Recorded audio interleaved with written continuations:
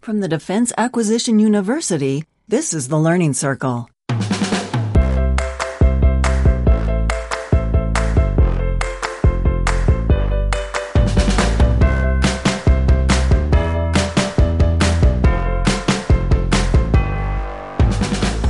This is the Learning Circle, the show brought to you by learning professionals for learning professionals.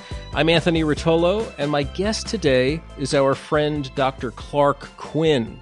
He's a returning guest to the show. He's a well-known and respected contributor to the learning field, the first recipient of the eLearning Guild's Guildmaster Award. He's spoken internationally and consults to the Fortune 500, government, education, and not-for-profits. He's also a best-selling author in the field. His most recent book is titled Learning Science. It's due out very soon from ATD Press. It's a terrific read. The last time we spoke, Clark, we discussed 21st century learning, and I'm going to encourage listeners to reach back into our archives for that one. But Clark, thank you for joining us again today. Welcome. Thank you, Anthony. A pleasure to be here and to talk learning. Yeah, I'm thrilled and excited to have you. I've been reading through the book, True Confession. I haven't finished it, but I'm deeply into it.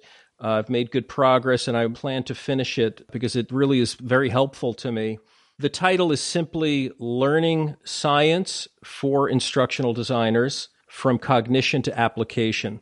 But the big bold print is Learning Science. Clark, why this title? Why now? Why did you write this book?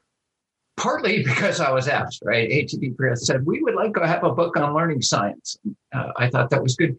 But I think it's because there's a trend. There's a growing awareness of the need for learning science. I went back and looked at the books that have come out that basically talk about learning science. And I note that they were sparse and few between, and they're coming out faster and faster recently. And I think that's because there's a growing awareness that what's been done under the guise of training and e-learning has not reflected learning science well at all. And people are finally becoming aware of that and caring. And yet, learning science is complex. It's a new field in that sense. Cognitive science in the 80s was created to bring in all these different people talking about thinking: philosophers, linguists, anthropologists, neuroscientists, psychologists. And then as an outgrowth of that in the 90s, these scientists recognized there was a lot of different people looking at learning from different perspectives, whether it's educational psychology or instructional designers or cognitive scientists, again, looking at learning. So they created that umbrella. But the results of that research tend to be written in this obscure dialect of English known as academese that's designed to be impenetrable. So there's a real need for translation of that research into practical guidelines that are comprehensible. And that's what they asked for, and what I really felt the field needed was this digest of what is a really good basis to understand learning science, just the right amount, just the right stuff, just as simple as possible and no simpler. So I think that's why this title emerged as it did, when it did. I like that point that you made in the book about how there is this academese. It is kind of an impenetrable thicket of words that you can't cut through. But you also talk about how our field is blessed with the translators, who are the bridge between the scholars and the practitioners. I don't want to say lay people necessarily, but the practitioners.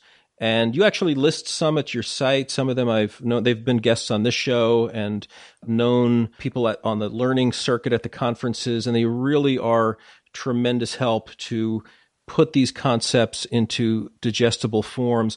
Personally speaking, I'm someone who has to know not just the rules. I'm not that I don't want to be compliant and follow rules, but I find that it goes to my personal motivation when I understand why and how something is to be done a certain way. Why does it work that way?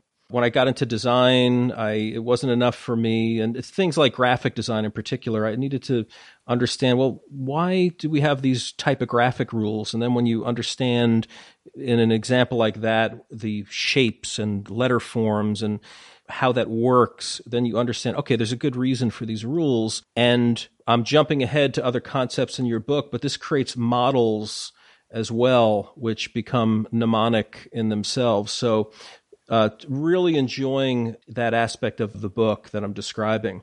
But getting back to the practitioner, for the working instructional designer, why is learning science important for them? Well, you hinted at it. I do want to make it clear. There's the learning science writing isn't deliberately obtuse. It just ends up being that way because they need to be very precise about a great number of details. And to analyze it, you really have to understand the fine nuances of what makes an appropriate subject, an appropriate statistical method, an appropriate design. So it's worthwhile to be able to read it, but it shouldn't be expected of everybody. So there's a reason to have these translations and translators, and you should follow them and pay attention to them and hire them and take advantage of what they do. The reason to follow learning science is what you suggested, though. There are rules about instructional design, and if you follow them by rote, but they end up having gaps. They can't prescribe for every situation. If you don't understand what those rules are based on, you're not going to be able to make good inferences in the interstitial places. And you don't want to just have to create and test everything every time because that's not efficient. So the ability to make inferences based upon the underlying foundations gives you several forms of power. One is to fill in those gaps. The other one is to continue to track the development of the field. Learning science isn't static. We've got really good rules, but it is continuing to evolve, and you want to be able to evolve along with it.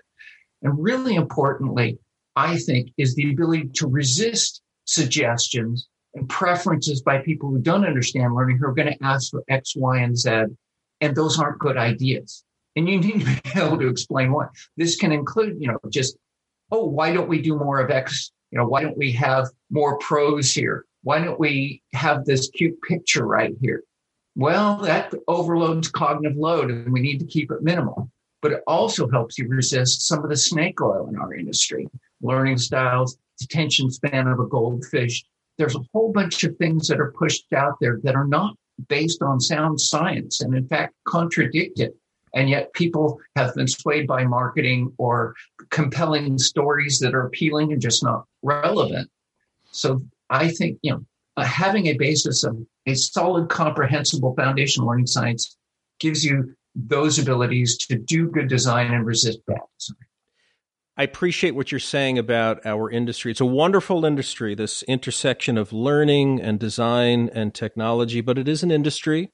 There is a temptation to sort of come up with the novel way of presenting an idea, and if we can label it and merchandise it, there are pitfalls there. We could be selling the snake oil, as you more candidly put it, and so we see the over expression of things, everything from generational theory, over reliance on that. You wrote a whole book about this, right? What is the name of the title where you bust a lot of myths about our industry?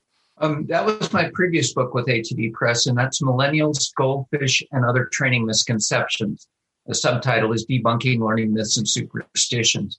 And, they had asked for that as well. And I do think it's important. There's a lot of stuff going out there. There were 16 myths, 5 superstitions, and 16 misconceptions to unpack and address. And, that's a significant number. Unfortunately, our industry is not as well evidence-based as it could and should be. We have a lot of people were good at their job, sales or operations, and then they get made trainers. And then when, 2001 happened and nobody wanted to travel, they said, we're going to do e-learning. You're suddenly an e-learning designer. And that's where the concept of the accidental instructional designer came up, which is not a really good indication for our industry. Cami Bean wrote a great book addressing that, and it was really needed, but the fact that it's needed is a bit of a problem, right? And so there's been a resistance. Several years ago, 3 people I really respect in the industry, Michael Allen, Will Thalheimer, Julie Dirks, and myself, were walking around yet another expo hall and recognizing there's a lot of shiny new stuff, what you were talking about, merchandise it, right? If you put a label on it. But fundamentally, not enough had changed underneath. It still didn't reflect what we knew. And so we created ultimately the Serious E-Learning Manifesto, a statement about what good e-learning could and should look like. We identified 8 ways in which serious e-learning would be separated from traditional e-learning, backed up by 22 research-based principles by scientists over decades. And that was a statement about what's wrong with the industry.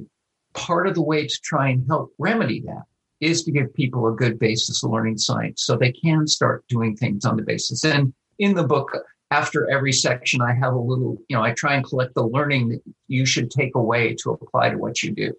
I appreciate the mention of Cami Bean and the accidental designer. There are a lot of people, myself included, who sort of snuck in. I tell people I snuck in the back door when nobody was looking. And I came from more of the discipline of media development and technology. And I found that gets recontextualized with all these learning principles and the learning science that we're talking about today. But this brings me to the idea that your book is very inclusive. It says that it's for instructional designers, but I think it's for more than just instructional designers. Am I right? Yes. And I am regretting that I allowed it to be titled Learning Science for Instructional Designers. In retrospect, I think I would have titled it Learning Science for Instructional Design, because there are a lot more people who do actually design learning experiences than just instructional designers. When you're coaching, you should be providing, stretch assignments and feedback aligned with learning science. So coaching and mentoring and managers who are doing coaching and mentoring roles should have this, but also, teachers or instructional designers, even parents should be scaffolding what their kids are learning, in the pre-5. It's a little bit different developmentally than for adults, although andragogy is really not an important thing. If you look at what Malcolm Knowles proposed is important for learning in andragogy, it actually is true for pretty much all learners. Yes. And even part of the story, and it's in the book, is on meta learning or learning to learn, becomes applicable to everyone because we're facing increasing change. What a heck of a year, the last year we've had, right? That was a lot to cope with. If you're an effective learner and self-learner, you can be better prepared and better able to accommodate, learn how to change, and then change. So in some sense, all of us need to be self-learning designers. That's right. I'm a strong believer that the best education is self-education. So, we learn these principles, but you touch on this in the book about how there's so much learning that has to be done. You can't just tell people about football. They have to get in there and play football to learn it. Is that what you were touching upon? Well, indeed. That's an extension of what I was touching on. I was saying that everybody needs to understand what good learning is. And good learning, to your point, is indeed practice. You have to apply it. Giving people a bunch of information and expecting that to lead to change of behavior isn't a reasonable assumption. In cognitive science, we call it inert knowledge. You'll study it and you'll pass a test on it and you'll go out in the real world and it won't even be activated because you've never used it in context. And it turns out, for our cognitive architecture reasons, contextual practice is really the best support for achieving our learning goals. And we have two learning goals: retention over time until it's needed, and transfer to all appropriate situations and no inappropriate situations. And the way you get retention and transfer is by practice. And it has to be spaced. We now understand the large number of factors that are important in practice. It's got to be the right practice for where you are now, deliberate practice with desirable difficulty, if Robert Bjork calls it.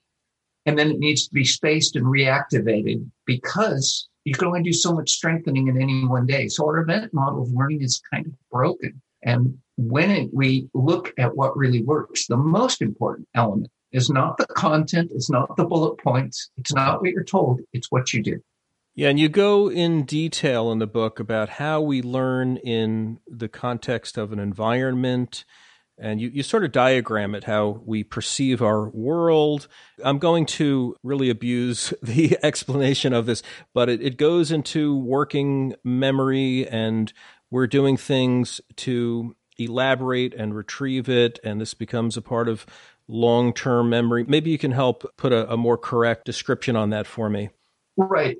What we attend to gets into working memory. For that to get into long-term memory, we need to elaborate it and connect it to our experience, which that processing strengthens the relationships and increases the likelihood it will get activated. And then we separately have to practice retrieving it again in a context and use it in the way we will need to use it outside the learning experience. We need to very carefully identify what people need to be able to do after the learning experience and then bring that into the learning experience. And yes, exactly. It's that our core information processing cycle, just thinking, is to what comes in from context and what we already know interacts together to create our current assessment of the situation. And this has become quite clear through things like Daniel Kahneman's Thinking Fast and Slow, how we're very much affected by context. And we need to understand this.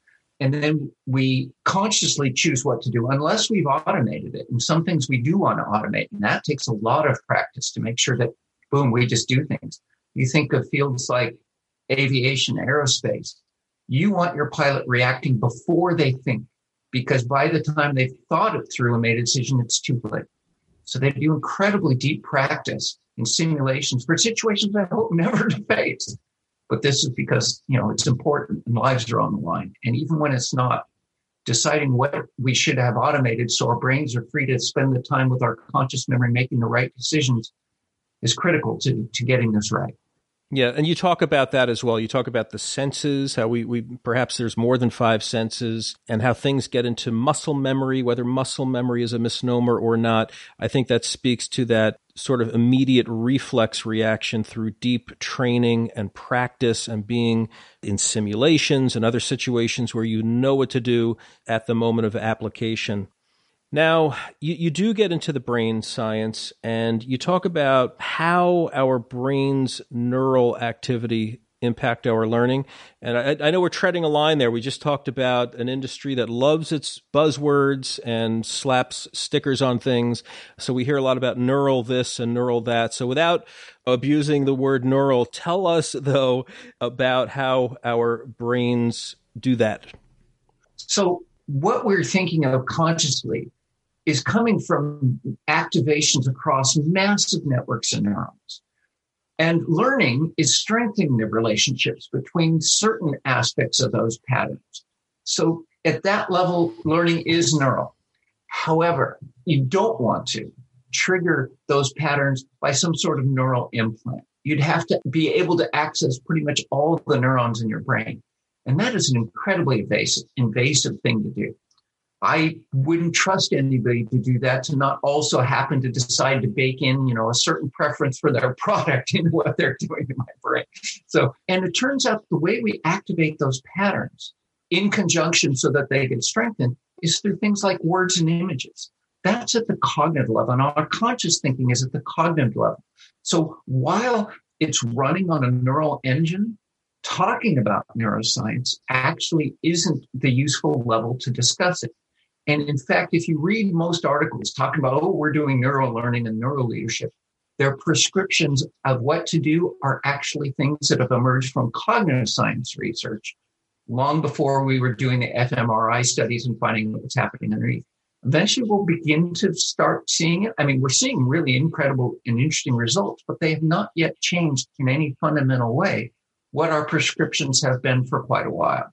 So while, yes, it's a neural engine, it's sort of, you don't think about petrol going into your cylinder through the fuel injector and the spark coming from your electronic ignition when you're thinking about pushing the accelerator in the car going faster. It's that sort of analogy that helps us understand the neural level is that fuel and spark. And yet we want to be thinking at the level of, shall we accelerate or shall we decelerate? Shall we put on the brakes? That's kind of the way to think about it. There's the neural level. There's also the cognitive level, and you take pains to distinguish those, I think. Well, yes, the neural level is the bottom level. The next level up is the cognitive, and on top of that, we get the social and cultural levels. While we are running on a neural architecture, the useful prescriptions for what to do come from the way we consider our cognitive architecture at that level. And so our best prescriptions for design come from the research that's done under the rubric of cognitive psychology and cognitive science, not the neuroscience level. And anybody telling you to the contrary is probably trying to sell you something. Got it. That makes a lot of sense. So there's what we think about as formal instruction or traditional learning. Do you go beyond that in any important ways with this book? Yes. Our original sort of cognitive model, and realized that instructional design started with sort of behavioral psychology, and then as cognitive psychology the cognitive revolution took hold, instructional design started accommodating that. But that model was still that our brains are formal logical reasoners. And the sort of post-cognitive revolution recognized that there's a lot of evidence that that's not true. You can look at behavioral economics type of results that have been proselytized in Freakonomics, books like that, or in Daniel Kahneman's Thinking Fast and Slow, where we recognize we have a lot of non-logical behaviors that we need to accommodate. And so our learning design has to accommodate that as well. We need to recognize. So one of the things is, as I mentioned, how much context interacts with what we know in our head and changes it and alters it. So we need to make sure that when we design learning for different contexts, we have made it robust in the face of the different ways in which they might be encountered. We also found out that our learning is, our thinking is distributed. It's not all in our head. It's with the tools in the world. We use spreadsheets to represent complex data that we can't keep in mind all at one time. And diagrams represent relationships. And we use these tools as we think, and alone and together. And so our learning design should recognize, and in fact, should increasingly put information in the world when we can. We should put as much as support in the world because it's really hard to reliably get it in our head. It takes, I've already mentioned the amount of practice it takes. So, and cognitive load. And cognitive load. We have bandwidth limitations on what can get into our head. And the reason we automate a lot of stuff is so that then it can be quick and it's not causing essentially a roadblock in our thinking, so that we increase cognitive load by automating things so that they can come up as one small chunk in our working memory, which has limited capacity. So yes, there are a lot of results that imply. Plus, I go beyond just the cognitive side, because the emotional side is also important. We're recognizing that we remember things better when they're tied to emotional events. How do we accommodate that? How do we make our learning more meaningful? As an area I'm pushing now as my subsequent initiative, but I have a chapter on emotion and talk about what makes learning stick better from that emotional aspect. And then there's also the metacognitive aspect about learning to learn. And not only should we internalize that ourselves, but we should be facilitating our learners learning to learn, because that will arguably, when I was working with the late, great Jay Cross, he argued that it might be the best investment an organization can make is to help their learners become more effective learners. Yes, yes. By the way, just a sort of an oddball angle, but you mentioned Jay Cross, and we were talking before we hit the record button. I'm a big fan and grateful for Jay Cross's quote that conversation is the most important learning technology ever invented, which is why I really enjoy what we're doing here. I think this illusion where people are the fly on the wall of a conversation and how learning can occur in the human call and response of conversation is very, very effective. In your answer, though, just speaking to what you just said, I like that idea of how we use the tools. We have kind of an external brain that we create. I'm like an Evernote junkie. I'm always taking notes. I take photos, but that combination of text and photos and note-taking and having it handy to reference really reduces cognitive load for me. A nice expression that I always remembered came from an unlikely source. It wasn't a learning person per se, but if you remember that popular productivity book called Getting Things Done by David Allen, which was making the rounds, 15 years ago at this point, he suggests that for us to be productive, he makes this point, it's kind of this Zen-like expression. He talks about mind like water, and this idea that if you can document the things that you need to get done, you put them in lists, you put them in contexts that are appropriate to where your work has to get done, then your mind can relax because it knows that you're not going to forget anything. You're not uptight trying to hold it in your short-term memory, right? It's there. It'll be there. And you've reduced that cognitive load, and your performance can increase when you go to do it. Really like it. And it speaks to another point that I love. It's Julie Dirksen, who is a great example of this, about how we really have to go to other wells than our own industry and kind of bring back great concepts and ideas to help this thing that we call learning and development to evolve. I absolutely agree. And there's a variety of ways. The graduate student lab I came through was focusing on interface design. Designing for how we think, and my twist on it was designing for how we learn. But that they were very eclectic, and they were looking at inspirations for design in the user-centered system design book. They were looking at inspirations from architecture.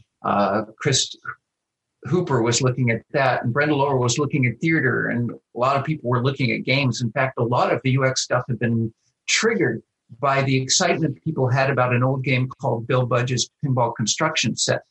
And people were making bad pinball games. I mean, it's actually difficult to make a good pinball game, but they were loving the experience. And it turns out it was really the first drag and drop interface that the consumers ever saw that now is so familiar, but it was the first time running on the old Apple IIs.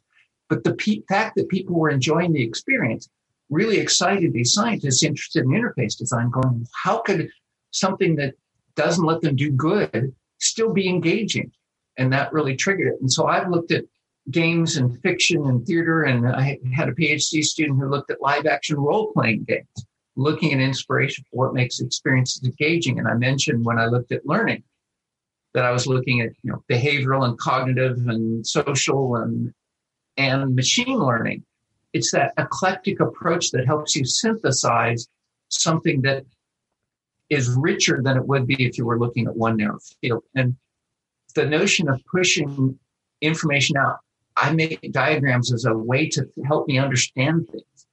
And I remember when I first got a Palm Pilot, I deliberately pushed it to see how much I could use it to make me more effective.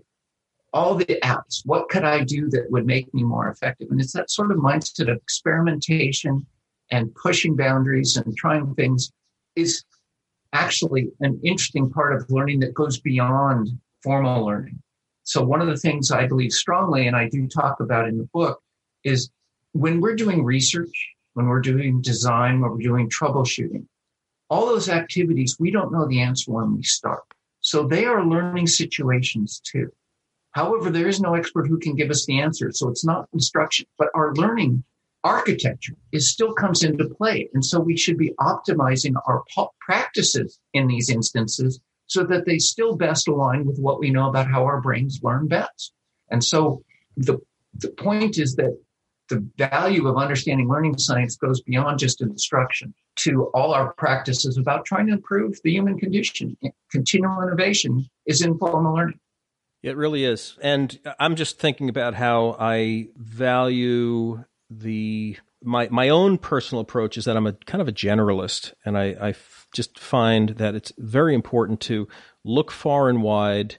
And time again, I find that there are things that from the unlikeliest sources, you can bring it back and make the connection and come at old, stubborn problems at odd angles, and you kind of get the eureka moment that way. We need our specialists, but it's good to try to be a bit of a generalist as well. There is a book recently that my colleague Harold Jarkey pointed me to, which is about being a neo-generalist. The new generalist is really, the book argues, is more valuable than the specialty because just what you said, as we're adapting to new things, we never know what useful models are going to be relevant. And I've made sort of a habit of collecting new mental models. In fact, Farhan Pradham and his colleague down in Australia are creating a site just that's a collection of mental models that you can learn about so that you have this greater repertoire of tools to go out and apply to situations to do problem-solving research and design. I totally agree. Now, I feel that you're really trying to provide us a practical tool. This is not just mere theory for us to scratch our intellectual itch. You want practitioners to be able to use this. What is your feeling about the book? How does this become guidance for us to apply learning science? Well, two things. First of all, I really tried to boil it down to a comprehensible and useful set of models that you can use to understand how we think. And after each section, as I mentioned, I've tried to collect the practical implications of the learning. So there's a bunch of them collected through the book, and then they're aggregated at the end to look through. I'm not interested in writing a theoretical treatise. I used to be an academic. I've been there, done that. But I recognized what I really wanted to give people was a practical handbook that they could consume and keep for reference, but that would give them just enough understanding to be useful without overloading it with any unnecessary concepts. Yeah, and I think you've succeeded in that because it gives you enough to give you the foundation and also point you in the direction to dig deeper so that you can go deeper in understanding what's behind the learning science, how to understand how learning works. But you're also giving us the tools. Again, going back to that analogy of let's not get too caught up in how the pistons fire. Let's use the brake pedal and the accelerator, and we can get somewhere to make the most of that metaphor. So, yes, a very helpful book. I think this is due out. But when is the release date for this, Clark? Well, I'm not sure when people will be hearing this, but for our conversation, it's next week. It's April 13th is the official release date. I have seen pictures of a few people already getting their shipped from Amazon, but apparently they weren't supposed to do that.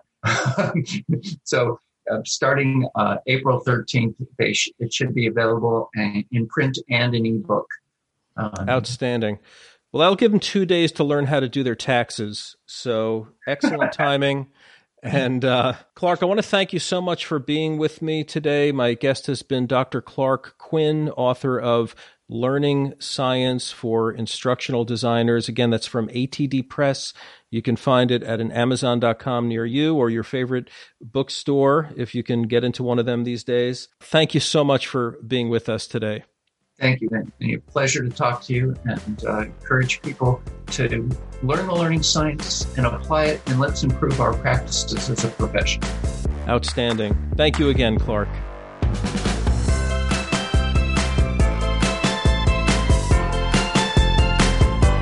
Thank you for listening. To catch up on all of our shows, subscribe in iTunes or Stitcher or wherever you listen to podcasts. The Learning Circle is produced and distributed by the Defense Acquisition University.